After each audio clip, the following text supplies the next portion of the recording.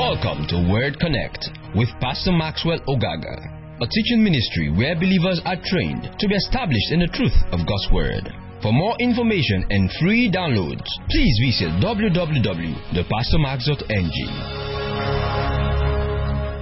Praise God.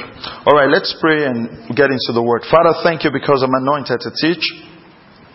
Thank you because your people are anointed to receive, and together our faith is built up in the knowledge of the person of Jesus. I pray today that light and understanding will come into your word. In Jesus' mighty name we pray.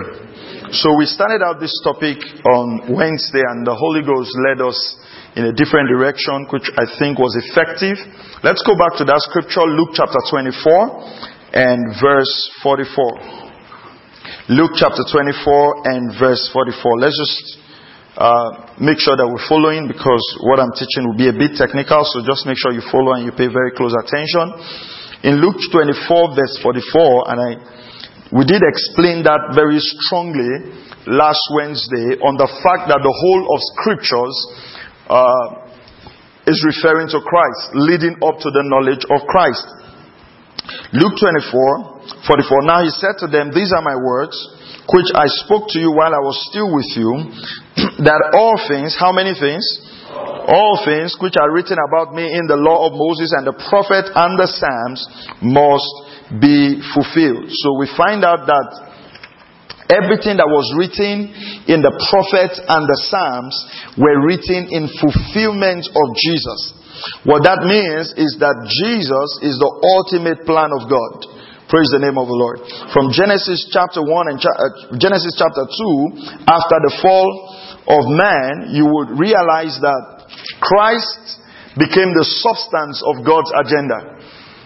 Because it talks about the seed of the woman that would bruise the head of the serpent. And the declaration about Jesus Christ being our kinsman redeemer started all the way from Genesis. And so the whole of scriptures points to Jesus. In as much as we would try to apply certain scripture in terms of practicality for finance and everything, if we look very deep into scriptures, we realize that everything is pointing to Christ, including the book of Revelation. Praise God. I said including which book? The book of Revelation. Let me just show you something there quickly. This one is free. It's not part of the study, but let me show you something. Revelation chapter 1 and verse 1. Revelation chapter 1 and verse 1. What does it say? Come on, everyone. What does it say? The revelation of who? Is it the revelation of the beast? Revelation of the Antichrist? Revelation of the second coming? Revelation of who? Jesus Christ, which God gave him to show to his born servant the things which must soon take place, and he sent and communicated it by his angel to his born servant John. So the book of Revelation is actually a book of Christ. So the lens which we read scriptures is the lens of Christ. We must see scriptures from what we call a Christocentric point of view. That is a Christ-centered point of view. Praise the name of the Lord. Okay, so today, knowing that, we want to look at the concept of the Sabbath. So we're looking at what we call the True Sabbath of God. Now, you have people who feel if you worship on Saturday, that's the true Sabbath. That's Saturday, right? And then you also have people who say when you worship on Sunday, people like us, we're the ones that are really celebrating the Sabbath. Until you get a job in Dubai and realize that Sunday is a work day in Dubai and Friday is when they go to church, because that's when they go to mosque. So I remember one time we were on a family holiday in Dubai, and I'd seen this church, and I planned that we're going to go to that church. So on Saturday we're ironing clothes, and meanwhile service was finished one day ago. And then Sunday morning you came out and realized that people were going to work. So you see, the very fact that when you move to another country, the concept of the Sabbath does not hold, simply already tells us that a Sabbath is not a natural thing. Am I right? So let's go very slowly. If we say the Sabbath is a Saturday, And that's what the whole scripture was talking about, the day. It means that if anybody in Dubai or in any other country worshiping any day apart from Saturday, that means they are not observing the Sabbath. Am I right? But we realize that there are other places where worship takes place, where even the Sunday they go to work. So what is the natural Sabbath teaching us? It's teaching us, in summary, this is the summary of the message, the Sabbath, the 7th day that God rested, is teaching us about entering the perfect rest of Christ as a new creation man. That's the summary of the Sabbath. And that is why when Jesus came, He did everything to do miracles on the Sabbath, because He finally concluded that Sabbath was not made for, the man was not made for the Sabbath, but Sabbath was made for man. Praise God. Are you still here? Okay. So, where do we start from now? The word Sabbath means to rest, or to cease from, to desist from exertion, to repose, like an intermission, to rest. Now we observe in the Old Testament that you have the Sabbath day, then you have the Sabbath week, which was the period, was 7 days period. Leviticus 23 verse 15 to 16, you find that there. And then you have the Sabbath year, which was Leviticus 25 verse 1 to 7. So you had that Sabbath week, you had that Sabbath year. And the Sabbath was so respected in such a way that if you profane the Sabbath, if you cook on the Sabbath, or if you do any work on the Sabbath, you were actually sentenced to a death penalty. You were killed if you do anything on the Sabbath. And the Jews till today still observe the Sabbath like that. Most of our cameras in church, the video camera, we buy from a Jewish workshop, a Jewish store. There's nothing spiritual about it. It's just that it's cheaper there. Okay, so we're not buying because they are Jews. We just buy because it's cheaper and they have a lot of discounts, so maybe we can buy camera and they'll give lens for free. And the last time we wanted to order a second set of camera, we ordered it on a Friday night, getting into the Sabbath. And we realized that they put it there clearly. On the Sabbath day, even their online shop do not work. That is how strict they keep the Sabbath. It was online, but they will not function. They will not send any shipment. Nothing will work there. And because they took it as a very serious law. Now, just to put that there, if you're writing down, if you do not observe the Sabbath, things that can happen to you, death penalty, that's the profanity of the Sabbath. Exodus chapter 31 verse 14. You can find it there. In Exodus chapter 35 and verse 2. You can find it there. In Numbers chapter 15 and verse 32. You can also find it there. Now, one of the purposes, I'm just giving you a summary, I'm going to go through the scripture. One of the purposes in which God gave them the Sabbath was to give them a day of rest and worship. Was a day of rest and worship. Jesus was criticized in the gospel 6 times concerning the Sabbath, because he performed 6 miracles on the Sabbath day. The first miracle was the fact that they said he broke the Sabbath by picking grain and eating. On the Sabbath day, you're not supposed to do anything. In fact, on the Sabbath day, you're not supposed to cook. You're supposed to cook a day before the Sabbath, because they consider cooking as work. So in Matthew chapter 12 verse 1 to 8, they accused Jesus of breaking the Sabbath because he picked grain and ate, disciples. The healing of the man with a withered hand, Matthew chapter 12 verse 9 to 14. Matthew chapter 12 verse 9 to 14. Heal the man, the withered hand. The crippled woman, Luke chapter 13 verse 10 to 14. So we're looking at the healings that Jesus did on the Sabbath that the people were not comfortable with. 6 cases. The man with dropsy, Luke chapter 14 verse 1 to 6. The sick man by the pool of Bethesda, John chapter 5 verse 1 to 18. The blind man in John chapter 9. Healing of Peter's mother-in-law. In Mark chapter 1 verse 29 to 31. Mark chapter 1 verse 29 to 31. The healing of Peter's mother-in-law. And one of the doctrines of a Catholic Church is that Peter was the first pope of the church. If Peter was the first pope of the church and Peter had a mother-in-law, what that means is that the first pope of the church got married. So that's not true. When Jesus told Peter, upon this rock I'll build my church and the gates of hell will not prevail, He was not referring to Peter as a person. He was referring to the revelation of Jesus that Peter got. That on the truth that Jesus is the Son of the living God, that's going to be the foundation of the church. He wasn't referring to the man. Because the church of Jesus cannot be built on any man. It has to be built on Christ, who is the foundation. Praise the name of the Lord. Are you still here? I can't hear you. Are you still here? Alright. So like I keep saying, some of these things that we study in church, they're to help your awareness and understanding of God's word, right? There are not many places to say amen. There are not many places to say I receive. So it can be a bit boring, but just open up and just learn the scriptures, and you'll begin to find reading of scriptures interesting, studying of scriptures very interesting. So let's go to Genesis chapter 2 verse 2 as we commence and look at the true Sabbath of God. Genesis chapter 2 verse 2. By the seventh day God completed His work which He had done, and He rested on the seventh day from all His work which He had done.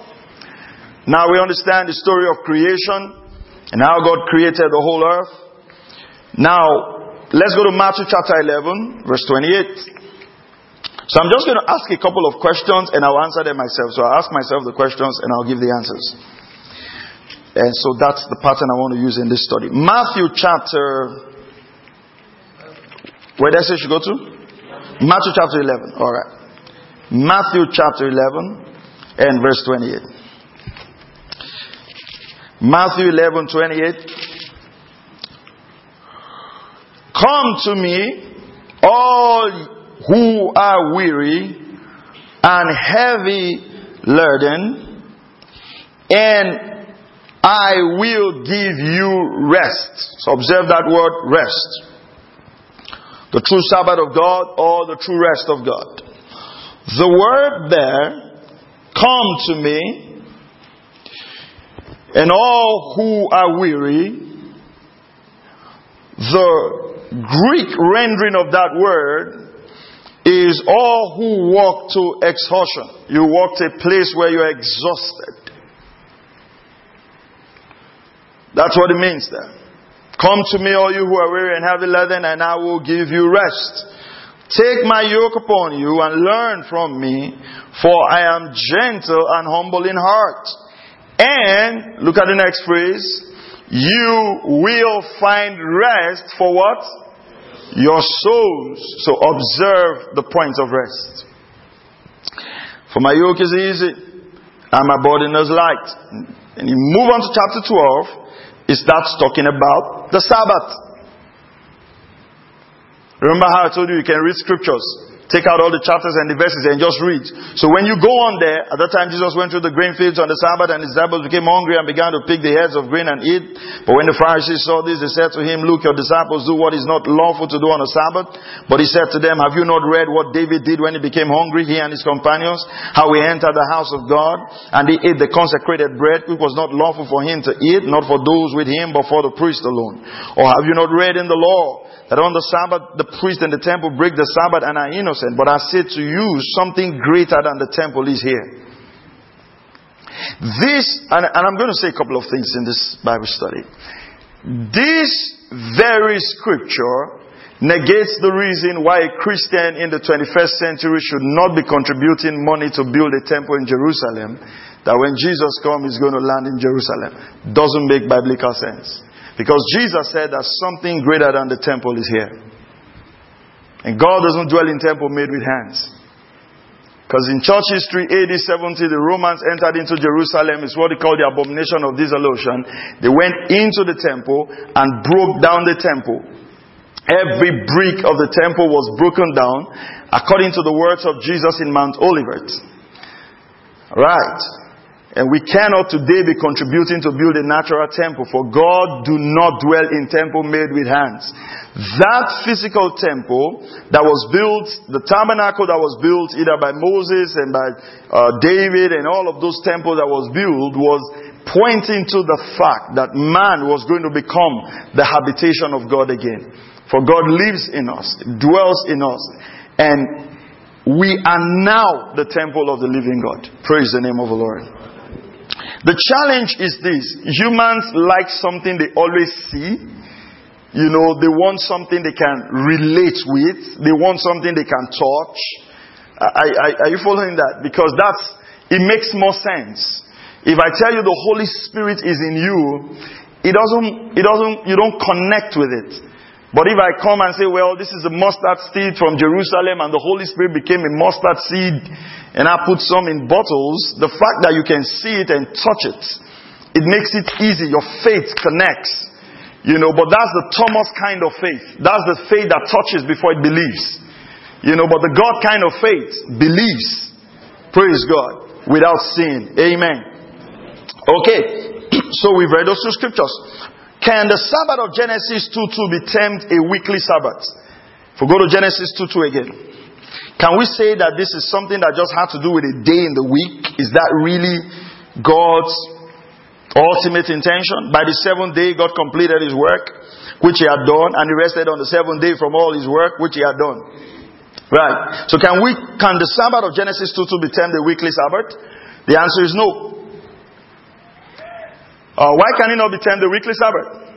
You observe that all other days had evening and morning for the 6 days.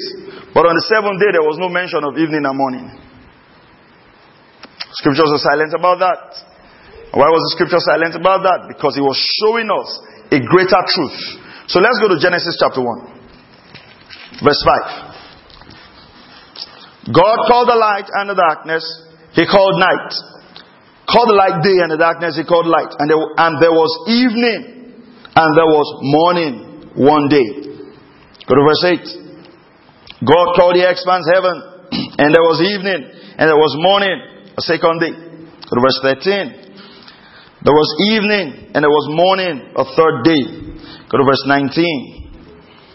There was evening and there was morning. What's that? The fourth day. Then quickly go to verse 31. God saw all that He had made, and behold, it was very good. And there was evening, and here was morning, the sixth day. Read on. First the heavens and the earth were completed, and all their host. By the seventh day, God completed His work, which He had done. He rested on the seventh day from all His work which He had done. Verse 3, then God blessed the seventh day and sanctified it, because in it He rested from all His work which God had created and made. This is the account of the heavens. So we find that there is a very obvious omission of the morning and the evening and the morning. Now, it was because God was trying to point something to us. Now, I'm not saying there are not 7 days in a week. I'm just saying that the true meaning of Sabbath has nothing to do with a Sunday, a Saturday, or a Friday.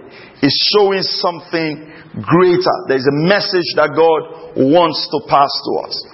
You know, and I want to challenge you. Take time again to read the scriptures. You know, when we talk about the sin that Adam committed, what comes to your mind readily? Right? About the fruits. What comes to your mind? Like apple, right? I wanted to bring a picture of the devil that we're used to. You know, we got this picture of the devil with a fang and a tail and a black, what is that? Is that Kadinga? Or black pajamas? And then, what's that? Coverall. And then, what's the picture of angels that we have? White, with 2 wings. And during Christmas time, they always overeat. So, Christmas angels are always bulky. Right. Chubby angels.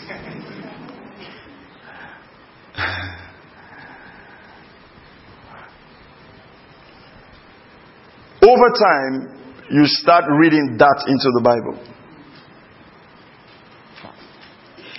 Do you realize that pastors are called angels? When God was writing to the 7 churches in Asia, He was addressing their pastors. So when He wrote to the angels of the church in Sardis, the word is angelos, to the messenger of the church in Sardis. They didn't have wings. I'm the angel of this church. Are you following what I'm saying? Because the word angel just means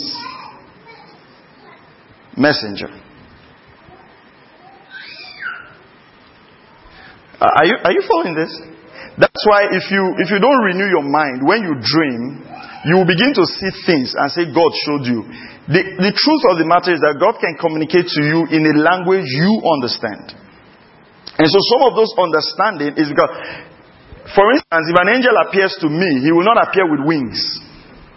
Because that's not my understanding. Are there angels that have wings? Yes.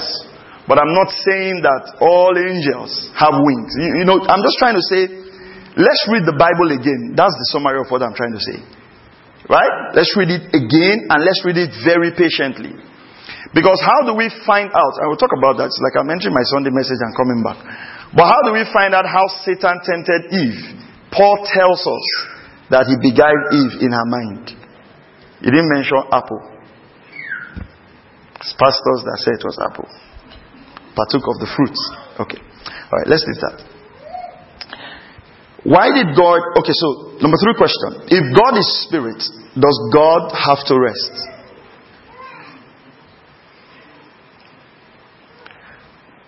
John 4:24 tells us that God is spirit. So why was God resting? If God is spirit, does God have to rest? The answer is no. God doesn't have to rest. So it means God was saying something. Do you understand what I'm trying to say? It's like God was teaching something stronger. And that's why a lot of people don't study the Old Testament. If you observe a lot of believers, they don't study the Old Testament because the Old Testament and the New Testament, there's almost like a disconnect. They cannot connect it. And you have to be very studious to connect it. But what they do, which is very funny, you find people who don't study the Old Testament, they focus a lot on the New Testament, but when they want to pray, they now go to the Old Testament to collect acidic prayers. You know, so it's not consistent. It's not. Do you understand what I'm saying? They go back to the Old Testament. So I mean, all of us seated here, and I grew up under this atmosphere. I was telling someone the other day, when the Lord began to really lead me and kind of establish me in the teaching ministry, one of the instructions that I got from the Lord was, I mean, this is personal. It's not, I'm not teaching the Bible. This is just me. Was to win myself off Christian television. So for 5 years, I didn't watch any Christian television. I was just studying the Word. Because some things you believe are things you have heard over time. So they are transferred oral traditions. Right? Let's say, for instance, the 3 wise men. You know, there were not 3 wise men, right? The Bible just mentioned wise men. You know, some of you took time. In fact, the day you discovered there were not 3, it was like revelation. Wow. But it's always been there. But somebody read 3 into it, and over time, right? There are simple scriptures like that. I mean, there was one scripture that I was studying now. Precious is the death of a saint. We read that and we think like, oh, when a saint dies, he's very valuable in God's eyes. No. Go and read all the translations. It's King James that puts it that way. Sometimes multiple translations will just help believers, but they want to die with King James. And that's why, if you observe, even as a church, if you observe, sometimes every year I change the translations I used to teach. How many of you remember 3 years ago I was teaching with the Amplified? Right? The last 2 years I taught with the New King James. How many of you observed this year I'm teaching with the New American Standard Bible? Yeah. This is a brand new, I'm still struggling to use iPad and the rest. This is a brand new Bible. So why do I do that? Because it just helps me to get an idea of the various translations. And it helps me to be able to understand scripture a lot better. Praise God. So if God is spirit, does God have to rest? Let's go to Psalm 121. Psalm 121 and verse verse 3 to 4. Psalm 121 and verse 3 to 4. So for those of you who buy Bibles that I'm using to teach, be ready to buy new translations every year. Psalm 121 verse 3 to 4. Behold, he who keeps Israel will neither slumber nor sleep. He who keeps Israel will neither slumber nor what? Sleep. So we realize that God does not slumber and God does not sleep. So He would really not require rest in that sense that we see rest. Praise God. Okay. Why did God give Israelites the weekly Sabbath? Deuteronomy chapter 5. Why did God give Israelites the weekly Sabbath? Deuteronomy chapter 5. And let's look at verse 3 here. Deuteronomy chapter 5 and verse 3. The Lord did not make this covenant with our fathers, but with us, with all of those who are alive here today. Go to verse 15.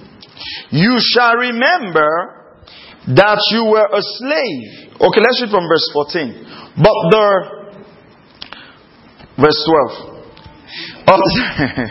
Observe the Sabbath day to keep it holy as the Lord your God commanded you.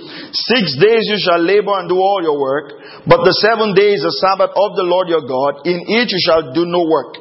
You or your son or your daughter, your male servant or your female servant or your ox or your donkey or any of your cattle or your sojourner who stays with you, so that your male servant and your female servant may rest as well as you. See, God was concerned about those who served them. Verse 15, you shall remember that you were a slave in the land of Egypt. And the Lord your God brought you out of there by a mighty hand and by an outstretched arm. Therefore the Lord your God commanded you to observe the Sabbath. Go to Deuteronomy chapter 12. Deuteronomy chapter 12. And let's look at verse 9 to 11.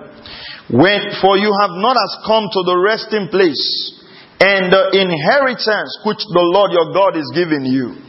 When you cross the Jordan and live in the land which the Lord your God is giving you to inherit, and He gives you rest from all your enemies around you, so that you live in security, then it shall come to pass about that place in which the Lord your God will choose for His name to dwell there, you shall bring all I command you, your burnt offerings, your sacrifice, your tithes, and the contribution of your hand, and all your choice votive offerings which you will vow to the Lord. Why did the Lord give them a weekly Sabbath?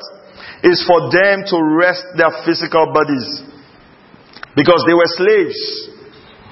And so it was a holy day of worship and of rest. It was a holy day of worship and of rest to the children of Israel.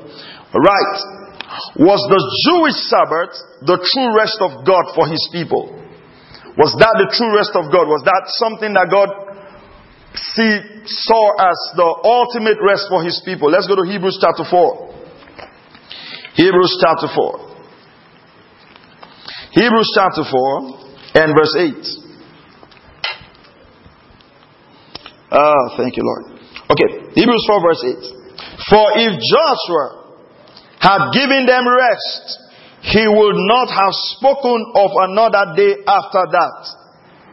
Can you observe that? It says if Joshua has, we just read that in Deuteronomy, that if Joshua has actually given them rest, God would not have spoken of another Sabbath. What was that? We need to read from let's go up to verse 1 and we'll stop at verse 10 or 11. Therefore let us fear, if while a promise remains of entering His rest, any one of you may seem to have come short of it. For indeed we have had the good news preached to us, just as they also, but the word they heard did not profit them, because it was not united by faith in those who heard. For we who have believed entered that rest, just as He has said, as I swore in my wrath, thou shalt not enter my rest, although His works were finished from the foundation of the world. And again in this passage, for He has said somewhere concerning the 7th day, and God rested on the 7th day from all His works. And again in this passage, they shall not enter my rest. Therefore, since it remains for some to enter it, and those who formerly heard good news preached to them failed to enter because of disobedience. He again fixes a certain day, saying, through David after so long a time, just as he had been said before, today, if you hear his voice, do not harden your hearts. For if Joshua had given them rest, he will not have spoken of another day after that. So there remains a Sabbath rest for the people of God.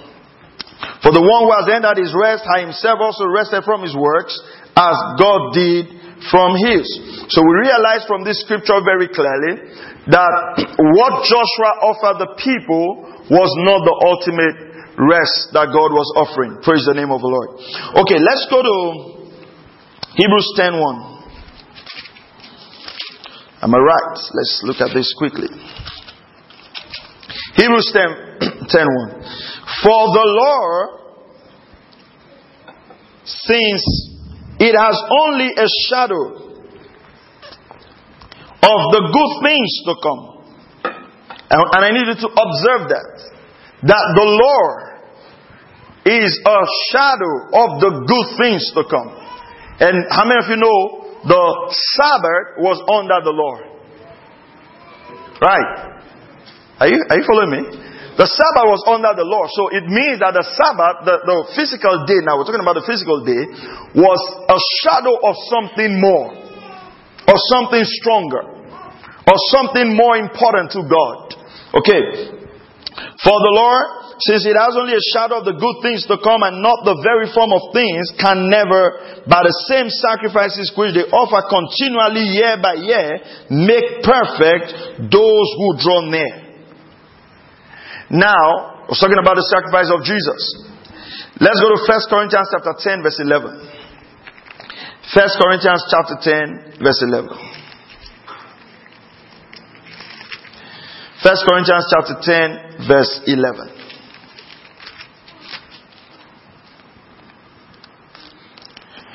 Now these things happened to them as an example, and they were written for our instruction, upon whom the ends of the ages have come. So, when we ask ourselves, was the Jewish Sabbath the true rest of God for His people? The answer is no. It was merely a shadow of a type. God used that physical day, praise God, as a shadow of His true rest. He used that physical day as a shadow of His true rest. Now, did the children of Israel truly enter the rest of God? The answer is no also. If you look at Hebrews chapter 3, verse 15 to 18, you will observe that they did not enter the true rest, even though they entered into Canaan. Hebrews 3, 15 to 18, it says, while it is said today, if you hear His voice, do not harden your heart as when they provoked me. For who provoked him when they heard? Indeed, did not all those who came out of Egypt led by Moses? And with whom was he angry for 40 years? Was it not with those who sinned, whose bodies fell in the wilderness? And to whom did He swear that they would not enter His rest? But to those who were disobedient. So we see that they were not able to enter the rest because of unbelief. So it means that they did not enter. They were not able to get into the rest.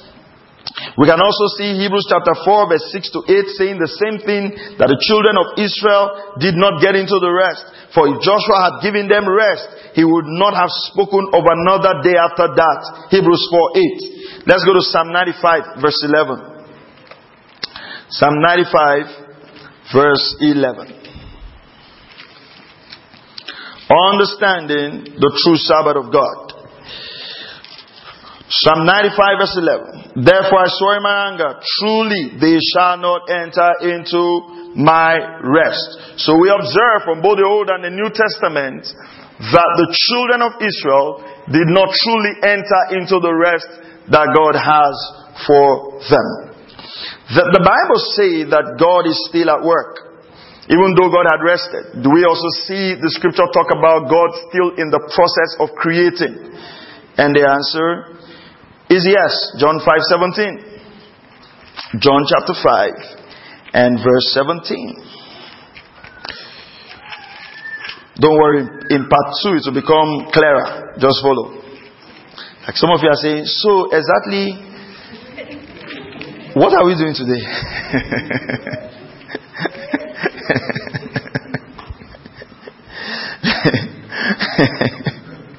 John chapter 5 verse 17. Praise God. John 5:17. But he answered, my Father is working until now, and I myself am working. Who is his Father? God. If you don't know the Father of Jesus, he'll send you to the next class. Who is his Father? So we can replace Father with God. Am I right? So we say, my God is working until now, and I myself am working. So while Jesus was alive, was God working? Okay. Galatians 6:15. I hope that phone doing that way is not your Bible. It's amazing. You just carry Bible to church and it's your phone, and then there's low battery in the middle of the teaching. What do you do? Like, borrow me your phone. My Bible just went off. Galatians chapter 6 and verse 15. Galatians 6:15. Am I right? Okay. Galatians 6:15. For neither is circumcision anything, nor uncircumcision, but a new creation. So we see that there is a new creation.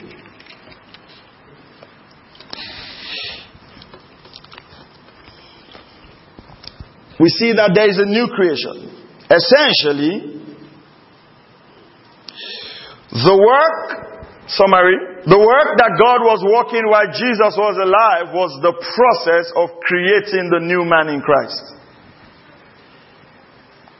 To give him the rest of being one with God. That's the true rest.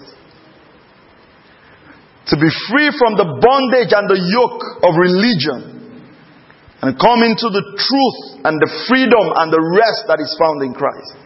So the work that God was working in the days of Jesus was not just the miracles, the signs and wonders.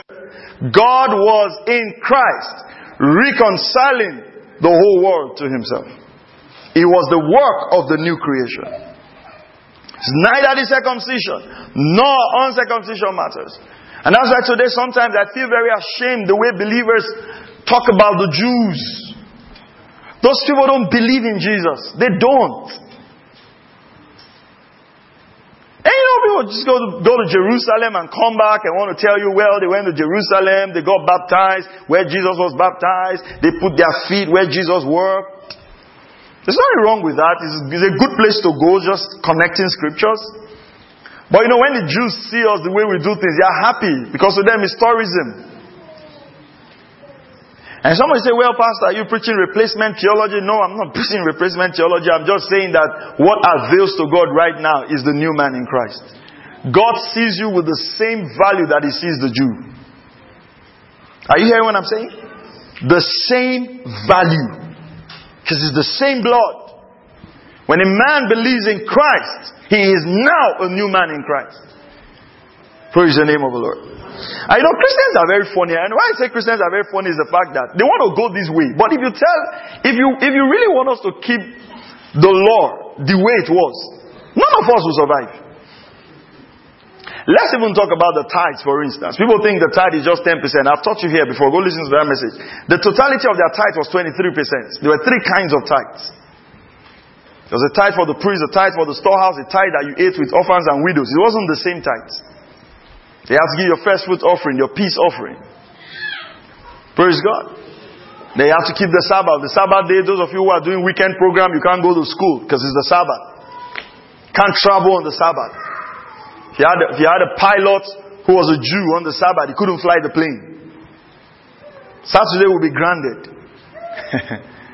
Are you hearing what I'm saying? By the age of 12, you should have learned the 5 books of Moses. Most of us can hardly quote 2 memory verses.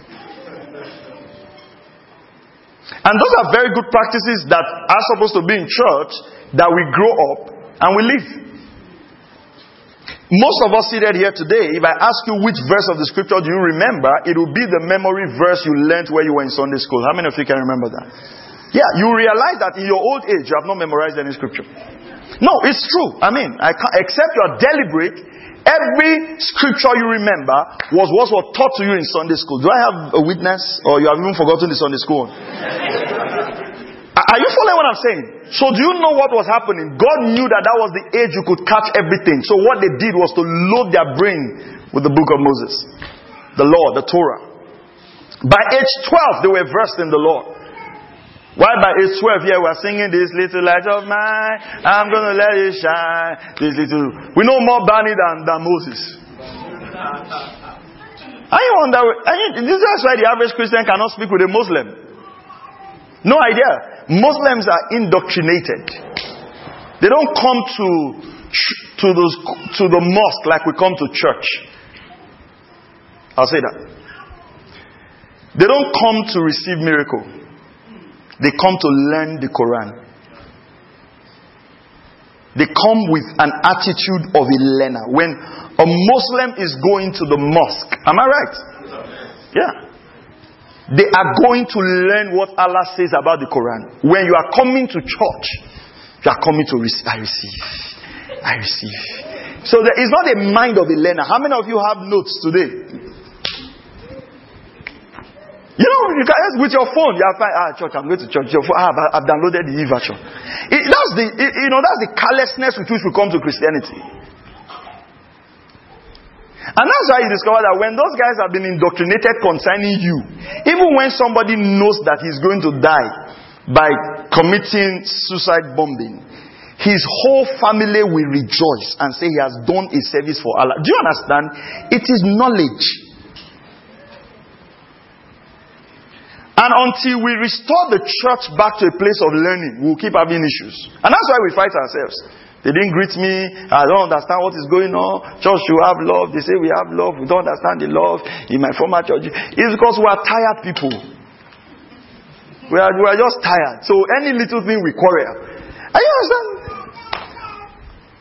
And then when you are teaching, you say teaching is too long. Today, comprehension is 45 minutes. After 40 minutes, psychologists, is it psychologists that created you or God that created you?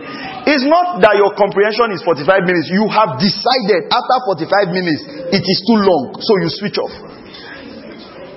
It's not a psychology problem. Go and read the book of Ezra. The Bible says from morning till midday, they were reading the law. Their wives, their children. In fact, you were not permitted to come into the synagogue without your child. That's why Jesus went with them to the feast. Are you hearing what I'm saying? Judaism was indoctrination. It was when Christianity went to America that they began to add lights. Add light, add stage, add camera, reduce the time, add light, add stage. You do kingdom dance, you do celebration dance, you do basketball in church. They just, because it was a culture of let's make it comfortable. These things I'm teaching now, we are teaching True Sabbath of God, a few chapters. We'll do it for 4 Sundays. When do we now cover things in scripture? It's not that 10 years we have not even finished scripture. And that's why when Paul was teaching, he would teach from morning till evening. People say, were they not going to work? They were going to work. But when it was the Sabbath, it was a day of learning. Are you hearing what I'm saying? They would learn. And it's not like a tea break, there was tea break, take small coffee. No. If somebody died, they raised the person up and then they continued teaching. They didn't even allow the person to share his testimony. That, praise the Lord, when I died, I was entering a step and I saw somebody, the person I say, come back, it's not your time. No, they just threw the guy aside. And before the guy heard message until he died, the guy was tired. It was like, you're hearing the message, and bam, the guy was dead. Paul raised him. They didn't give him the microphone. I'm sure people warned him that, that's your death. It cost us almost 20 minutes of not hearing the word. If you die again, we will kill you. You understand? Okay, so where are we? So God is still working. What work was God doing while Jesus was alive? It was not just the miracles, it was not just the signs, it was not just the wonders. God was in the process of creating again the new creation. The process of creating you and I. So let me give you a small clue. You now understand when Jesus said, I'm going to prepare a place for you. Where I am, you might be there also. What was that preparation?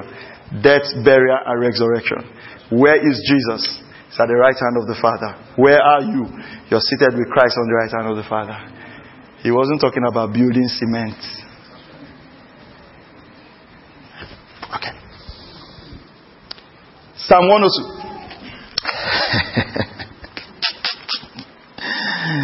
God cannot give you an eternal reward with a block house. A block house is not eternal. Psalm 102, verse 12.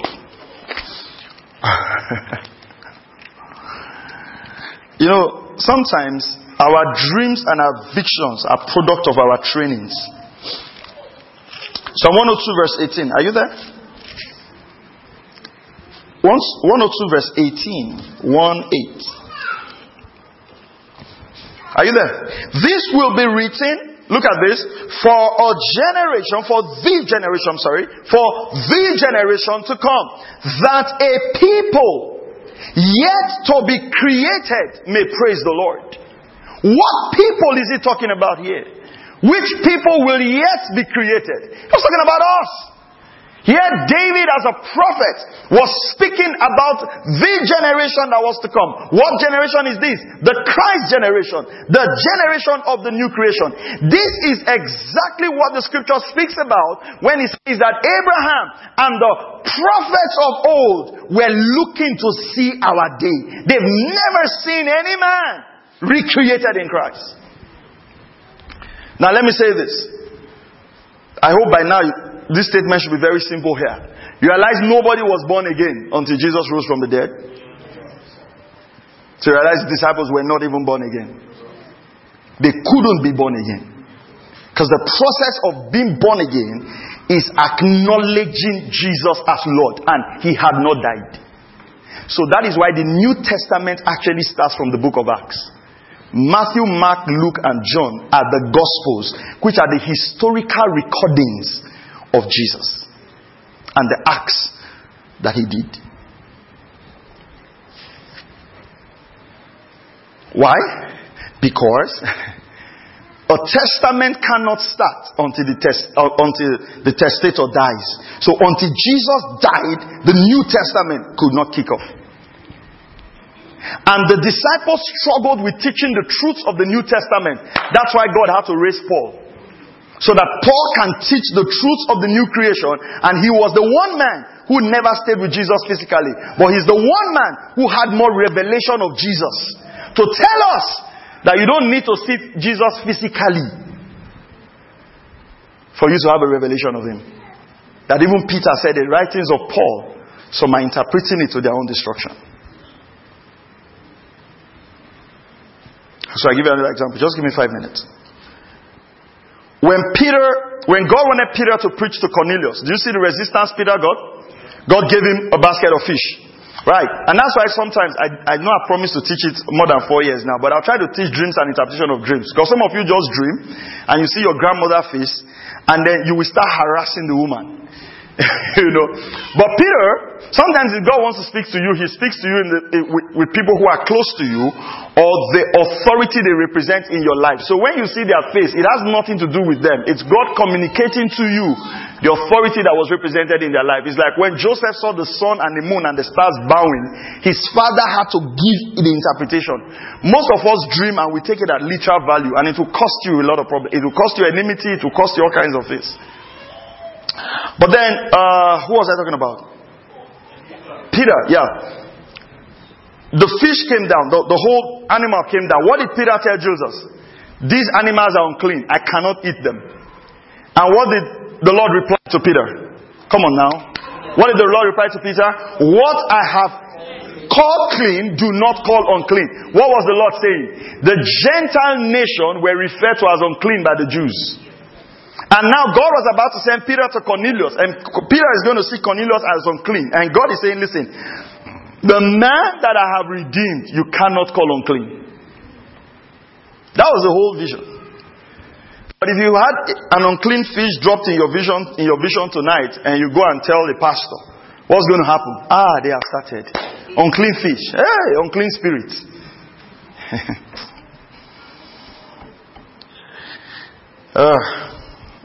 God will help us. Alright, so God is still at work. You can write Psalm 22 verse 29. Let me just wrap up. What exactly is God creating now? What is He working on now? Psalm 104 verse 30. Psalm 104 verse 30. You send forth your spirit. They are created. And you renew the face of the ground. You send forth your spirit. And they are created. Psalm 102 verse 18. These will be written for the generation to come, that the people yet to be created will praise the Lord. Let's look at Psalm 22. See how David speaks of the new creation fluently. Fluently. Psalm 22. Verse 29. All the prosperous of the earth will eat and worship. All those who go down to the dust will bow before Him. Even he who cannot keep his soul alive. Posterity will serve Him. It will be told of the Lord to the coming generation. They will come and will declare His righteousness to a people who will be born, that He has performed it. He wasn't just talking about new children or new kids that will be born. He was, in all of David's proclamation, he was speaking about the generation. And what generation is that? It's the new creation. A generation of people who have become one with Christ. Isaiah 53 verse 8. I'll just give you a lot of scriptures and then we wrap up. Isaiah 53 verse 8. Are you learning something tonight? Say amen if you are. Alright. By oppression and judgment He was taken away. This was talking about Jesus now. Right. Now, I want you to see something. Do you realize how all the prophets, how David speaks of the new creation, how Isaiah speaks of the new creation, almost in parables. Right. Let's read this now. Isaiah 53 verse 8. We can start reading from verse 7. Oh, well, let's start reading from 7 because of time. Yet He was oppressed and afflicted. Right. Now, yet He did not open His mouth. Who was He talking about? Jesus. Like a lamb that is led to the slaughter, and like a sheep that is silent before his shearer, so He did not open His mouth. Verse 8. By oppression and judgment He was taken away. And as for His generation, which generation He's talking about? Generation of Christ. And this generation will never be possible until Christ has gone to the grave and resurrected. And for His generation who considered that He was cut off out of the land of the living for the transgression of my people, to whom the stroke was due. His grave was assigned with wicked men, yet He was with a rich man in his death, because He had done no violence and all of that. Let's go to verse 10. But the Lord was pleased to crush him, putting him to grief. He will render himself as a guilt offering. He will see his offspring. He will prolong his days, and the good pleasure of the Lord will prosper in his hands. Ephesians chapter 2. Ephesians chapter 2. Verse 10. For we are His workmanship. So you cannot use the word workmanship if somebody is not working. Right? Come on, right? Workmanship is because somebody is working, right? For we are His workmanship. What? Created in Christ Jesus for good works, which God prepared beforehand so we would walk in them. So we are that workmanship. We are that generation. We are the offspring of Jesus.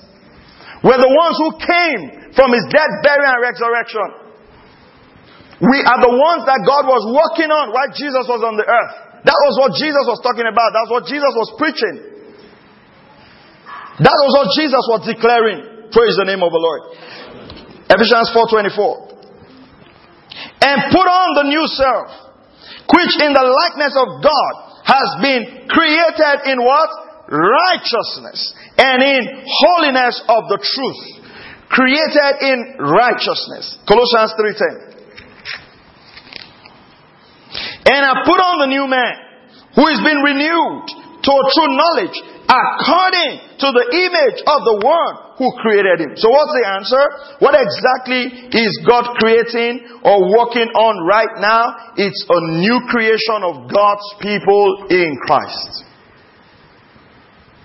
And now the rest that Jesus was offering. He wasn't just offering rest from physical labor. He was offering rest from the bondage of Jewish religion. He was offering rest from Judaism. He was offering rest from the works of the law. That we come into a place in Christ where we can serve Him in spirit and in truth. And the rest of God on the seventh day typifies the true rest that man finds when he comes in actual union and contact with Jesus. I'll tell you something. When you find Christ, you will find His rest for your soul. The agitations of life will be reduced. The hustle and the bustle of life, the anxieties, trying to get back at each other, the bitterness that won't go, the offense. If you truly come in union with Christ. And listen, I'm not telling, because then people say this, that, where I found Christ, I have not found organized religion. It's not about church, it's just about me and Jesus.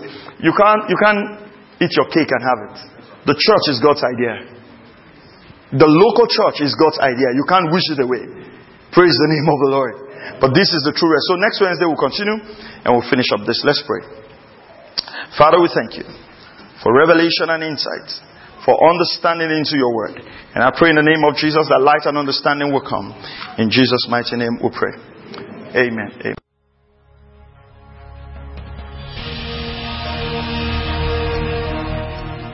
Thank you for listening to Word Connect with Pastor Maxwell Ogaga. We encourage you to share this message with your friends and loved ones. For more information and free downloads, please visit www.pastormax.ng. We would like to hear from you. Send us an email, info@pastormax.ng, or you can call 0805 888 7575. God bless you.